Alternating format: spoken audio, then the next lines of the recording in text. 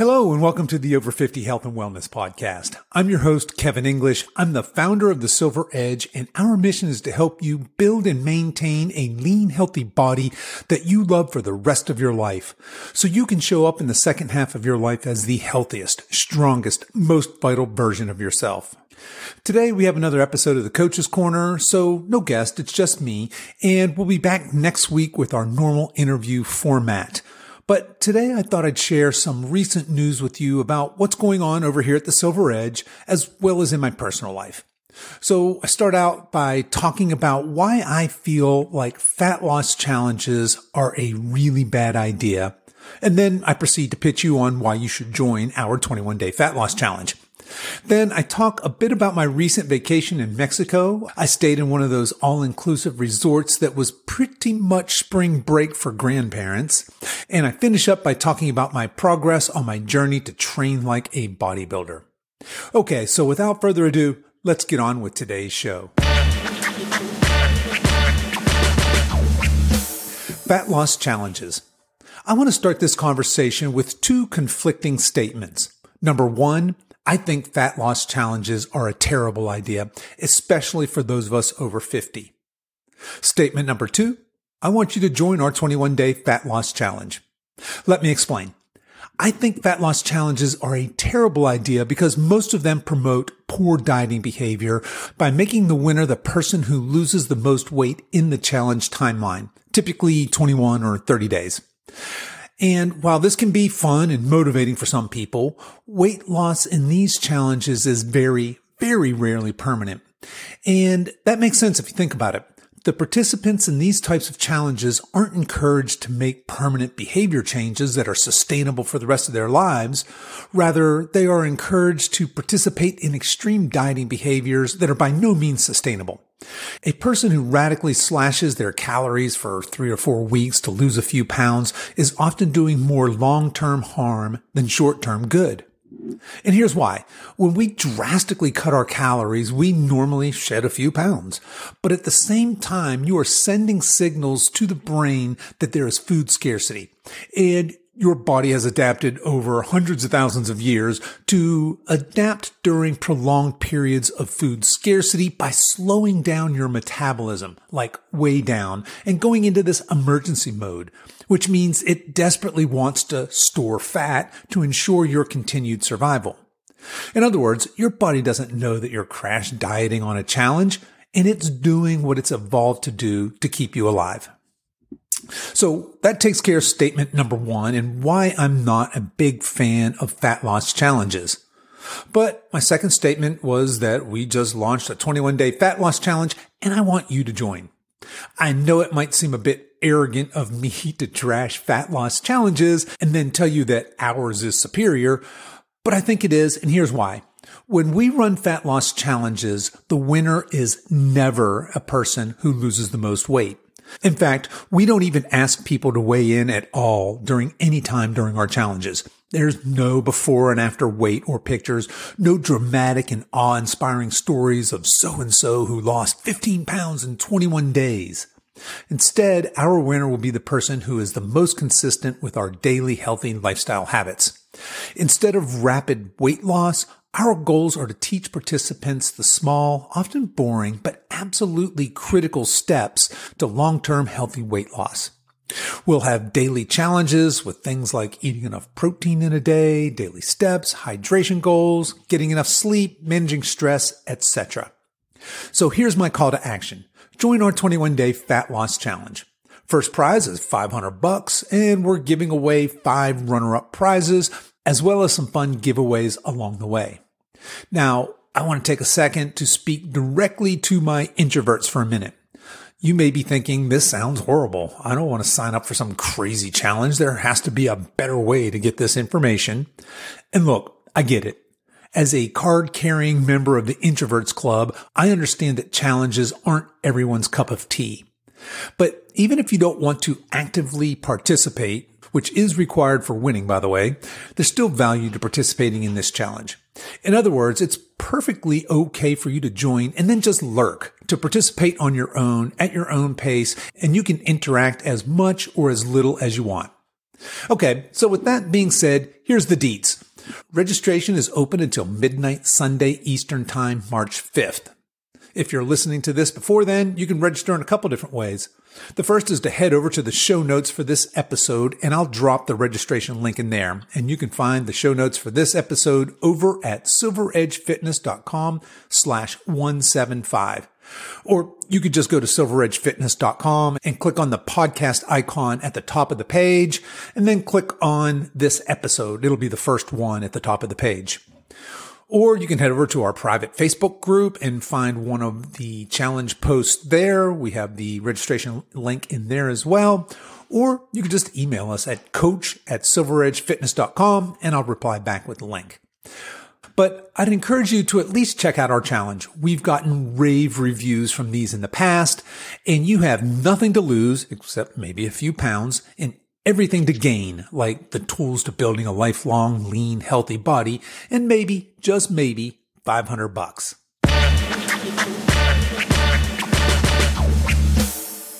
Spring break for grandparents. Okay, so I just got home from a nice little vacation down in Mexico.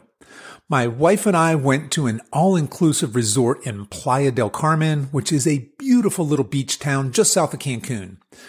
This was my first all-inclusive experience, and by all-inclusive, I mean everything was prepaid, and by everything, I mean all the food and drinks, and by drinks, I mean beer, wine, and liquor. Oh, and I suppose the other piece of information I want to share about this resort is that it's adults only, no kids allowed. So our resort had, 9 or 10 different restaurants right on the property, ranging from coffee and pastry shops all the way up to fine dining. And of course, bars. Lots and lots of bars. Oh, and of course, room service that was 24/7, and they'd bring you anything you want to eat or drink any time of day or night. So with that as the backdrop, I thought it might be interesting to talk about nutrition and self-control. As a nutrition coach and a nutrition nerd myself, I have my nutrition pretty well dialed in. I know I could do a better job of getting a few more vegetables on board each day, but other than that, I eat a very healthy diet that fuels my life in a very positive way. And I think that I have a decent relationship with food. I don't have any foods or food groups that I never eat or that are off limits, and I make room in my life for things like the occasional pizza or ice cream. And all of this works great for me when I'm in my own environment. I guess before I continue with my culinary adventures and challenges down south, I'll share with you what I tell my clients when they ask me what they should do when they go on vacation. I tell them to relax and enjoy themselves, to work on deeply connecting with the person or people that they're traveling with, that a vacation is, by its very definition, a break from your normal routine. I counsel them not to go hog wild, to prioritize protein with every meal, but advise against tracking calories or obsessing over macros while they're on vacation. And I apply this same philosophy to myself. But this place was next level. Every day, walking from my room down to the pool or the beach, I had to pass a pastry shop with a myriad of mouth-watering pastries that quite literally called my name every time I walked past. And I'd think to myself, Kevin, you work so hard. You're so good with your diet. You never eat these kinds of things. A little indulgence is actually a good thing. But then I'd get in there and there's so many delicious options. How could I possibly choose just one? Plus, I'm on a bulk. I'm trying to build muscle, and that means eating in a calorie surplus. So I'd lovingly select the almond croissant, the tiny flan, and that wonderful looking mango creation. And oh shit, look, they have gelato. How'd I miss that?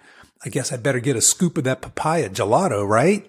And since the scoops are pretty small and free, I might as well throw in a scoop of coconut gelato in there as well, to get that tropical feel. All right, so after I recovered from my carb coma, I realized that I was going to have to come to terms with being surrounded by delicious free food. But there was this strange compulsion that I should take advantage of all this food and drink while I was there. At any rate, I managed to rein things in and eat sensibly, which for me meant getting my protein in every meal and then enjoying my meals with a modicum of moderation. But what I really wanted to talk about in this segment is alcohol. As I mentioned, there was no shortage of booze in this place.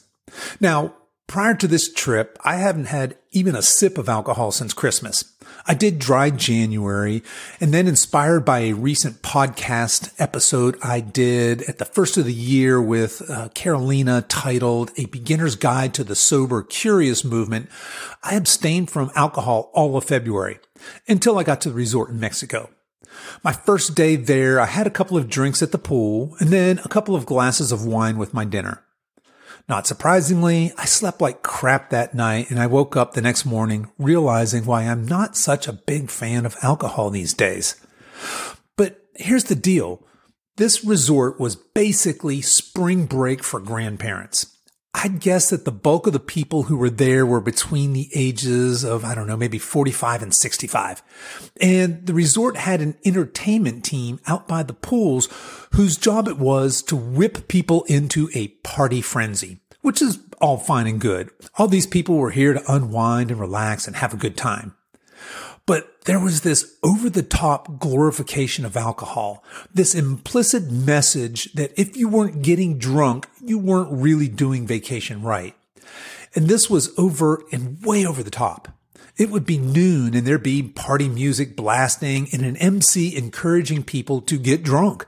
The entertainment team would literally walk around and pour shots in people's mouths. They had these squirt guns that fit over inverted champagne bottles that they would shoot into people's mouths. It was honestly surreal. It was like something out of an MTV spring break show, except instead of college students, it was a bunch of 50-year-olds. Now, don't get me wrong, I'm not a prude, and God knows I've had my share of issues with drugs and alcohols in my life. I've used them for fun and for escape throughout my adolescence, and really, to be honest, for the better part of my adult life. But I found this glorification of drinking, this overt equating of having a good time with getting plastered, very interesting. Anyway, I ended up making the decision to abstain from alcohol after that first day. Drinking simply doesn't serve me in any positive way at this stage in my life. And I was still able to have fun and enjoy myself without being a stick in the mud or judging other people on their choices. But I'll mention one other thing about Mexico that I found very interesting. The country seems to have pretty much banned smoking from all public places. And in the airport duty-free shop, their warnings on cigarettes states very simply, "Tobacco kills," in great big all caps letters. None of this mincing of words about, hey, it could cause cancer or it could possibly maybe be harmful during pregnancy. Nope. Just tobacco kills. Big, bold letters on every tobacco product. And I thought it was an interesting juxtaposition that they took such a hardline stance on smoking, but apparently see alcohol as a great drug that everybody should not only enjoy, but should enjoy in copious amounts. Now, all that being said, I had a wonderful vacation. The resort was amazing. The food was delicious. The weather and the beaches were perfect. And I even enjoyed the wild spring break pool parties. My bodybuilding journey so far. Back in December, I recorded a podcast with a guy named Adam Schafer titled Bodybuilding Over 50. And Adam talked about why people over 50 should and should not consider training for their first bodybuilding show. And while I have absolutely zero interest in competing in bodybuilding, the episode inspired me to train like a bodybuilder for a year. So I'm now 2 months in, and I thought I'd briefly share an update on how it's going. I've never in my life trained like a bodybuilder, at least not consistently. I mean, I've definitely done 3 or 4 sets of 10 reps of accessory exercises off and on a few times, but never consistently. My goal is to weigh 210 pounds and be sub 10% body fat by the end of this year. I'll turn 59 next month, and the idea is that I want to roll into my 60s as a jacked old man. I started this journey at the beginning of the year at about 197 pounds. I'm 6'2", by the way. And today I'm 202 pounds as of this morning. So I put on about 5 pounds in 2 months. I've been eating in a calorie surplus for the last 2 months. My maintenance calories were about 3,200 calories a day when I started, meaning that when I consistently ate 3,200 calories a day, I neither gained nor lost weight. And I've been eating around 3,600 calories a day with a minimum of 200 grams of protein each day. I wish I could say that I've put on 5 pounds of pure muscle, but unfortunately that's just not the way it works. I've definitely added some fat along the way as well. So what I've decided to do at this point is to go on a 2-week mini cut or mini diet.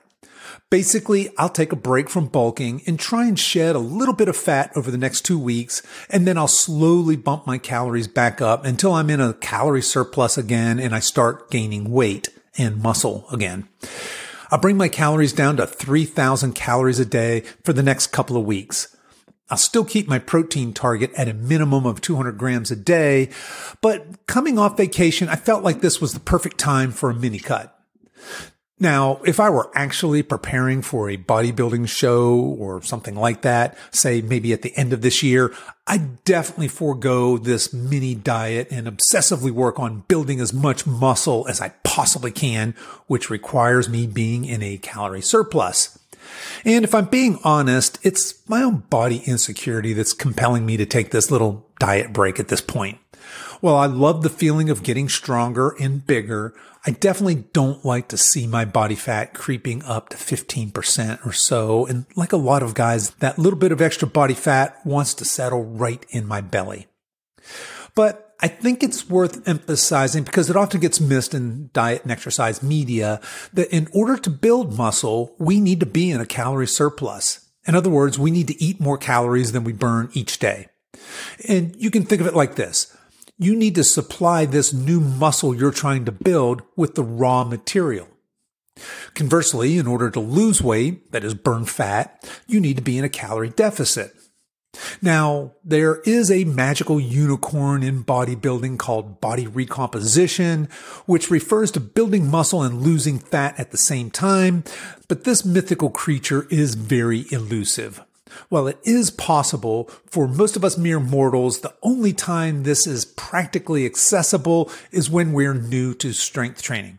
So if you're in your first year or so of strength training, enjoy these body recomposition gains. They don't last. Okay, so I'm starting a mini diet for the next 2 weeks, and then I'll reverse diet back out of that into a bulk. And a reverse diet is just a fancy way of saying that instead of jumping right back to 3,600 daily calories, I'll slowly add calories back in my diet. Maybe an extra 200 daily calories per week for 3 weeks until I get back to that 3,600 calories a day. And the reason I'll do that is to prevent rapid fat gain. Our bodies are evolutionarily designed to be fat-storing machines, which once upon a time served us very well and ensured our survival during periods of food scarcity, which is why we need to jump through so many hoops to obtain and maintain a healthy body composition. Okay, so that's the current state of affairs on the nutrition side, but I also wanted to touch on the workout side of things as well. Like I said, training like a bodybuilder is new to me. Unlike most of my past exercise efforts, I'm not training for performance. Way back when I was an endurance guy, I ran marathons and triathlons. Later, I found CrossFit and was actually a pretty decent CrossFitter in my age group. I found that I excelled at intense conditioning work where the loads were light and the main focus was just to go hard. In other words, I was rewarded for being efficient and performance driven. But bodybuilding is pretty much the exact opposite of that. Instead of trying to make heavy weight feel light by being as efficient as possible, I'm now trying to be as inefficient as possible. And what I mean by that is that I'm trying to make lightweight feel as heavy as possible. And I do this by slowing the reps way down, by taking a second or two to really squeeze and focus on the muscle at the top of every contraction of every rep, and then lowering slowly and trying to maintain that mind-muscle connection and keeping tension in that working muscle. Now, when most people think of bodybuilding, they think of the hypertrophy set and rep ranges, which is classically 3 to 5 sets of, say, 10 to 12 reps with maybe 1 minute of rest in between. But good bodybuilders utilize all of the tools in the toolbox and they periodize their training. The way this has worked for me in the last 2 months looks like this. Due to a strained rotator cuff, I started my training with higher volume, mostly 3 sets of 15 to 20 reps, which, by the way, is my least favorite rep range. But then a few weeks ago, I transitioned to the classic 8 to 12 reps I'm currently doing. I'll definitely do a few cycles of strength training, and that'll look like 3 to 5 sets of 3 to 5 reps of much heavier weights with much longer rest periods, but I definitely want to wait until my shoulder's 100% before moving to heavier weights. And the reason I'm periodizing my training is to prevent plateaus. Our bodies are amazing when it comes to adapting to work, and by cycling or periodizing my training, I can get the most bang for my bodybuilding buck by switching up the training stimulus every 4 to 6 weeks or so. Now, back in January, I started with a classic push-pull leg split. The way I had this set up was that I'd do a push day, meaning I'd work chest, shoulders, and triceps, followed by a leg, glute, and core day. And then on the third day, I'd do my pull day, which is working my back, biceps, and more core. And I'd do these 3 days consecutively. Then I'd take a rest day and then repeat. So the way this would work out is 6 workout days and 2 rest days every 8 days. So basically in an 8-day cycle, I had 6 workout days and 2 rest days. Each workout was about an hour long. Oh, and I'd make it a point to deliberately walk every day, meaning that right after my workout, I'd either walk on a treadmill or outside for 30 to 40 minutes. Now that I'm back from vacation, I've switched up my routine and I'm going back to doing full body days, meaning I'll work out all muscle groups in each workout. I have 3 separate full body workouts that I'm cycling through, and I take a rest day between each one. So essentially, I work out every other day. I felt like I was recovering okay with the 6 workouts every 8 days routine, but I'm curious to see how my body responds to this new routine with the additional rest built in. Now, the last thing I wanted to share with you is the role of patience in any fitness endeavor. I took a picture at the beginning of this bodybuilding journey and snapped another one yesterday. So the 2 pictures are about 2 months apart, and I'm 5 pounds heavier in the second picture. But here's the deal. These 2 pictures look nearly identical. They look like they could have been taken a day apart. I mean, with my coach's eye, I can see a bit more development in the pecs and a tiny bit more fat around the belly, but these are very subtle changes. I've certainly gotten stronger over the 2 months. I've progressed nicely in all my lifts, but I've done 2 months of hard work and have very little to show for it. And I think this trips up a lot of people who are new to working out. We want and expect, really, to see dramatic changes right away.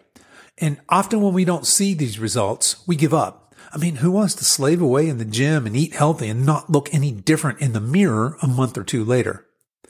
But this is a long game, and the winner understands that. If your nutrition is solid and your workouts are appropriately programmed for your goals, you will see visible results, but it's going to take some time. For me, personally, I have a year-long body composition goal, and it's an aggressive goal. But the only way I'm going to get there is by putting in the work on a consistent basis, day by day, week by week, month by month.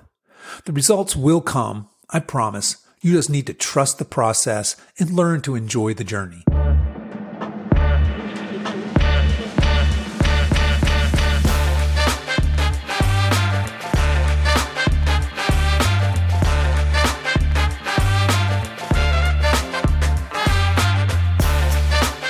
Okay, that's our show for today, folks. If you've enjoyed this podcast, remember to head over to silveredgefitness.com/175, find the show notes for this episode, and register for our 21-day fat loss challenge. As a reminder, registration closes at midnight on Sunday, March 5th.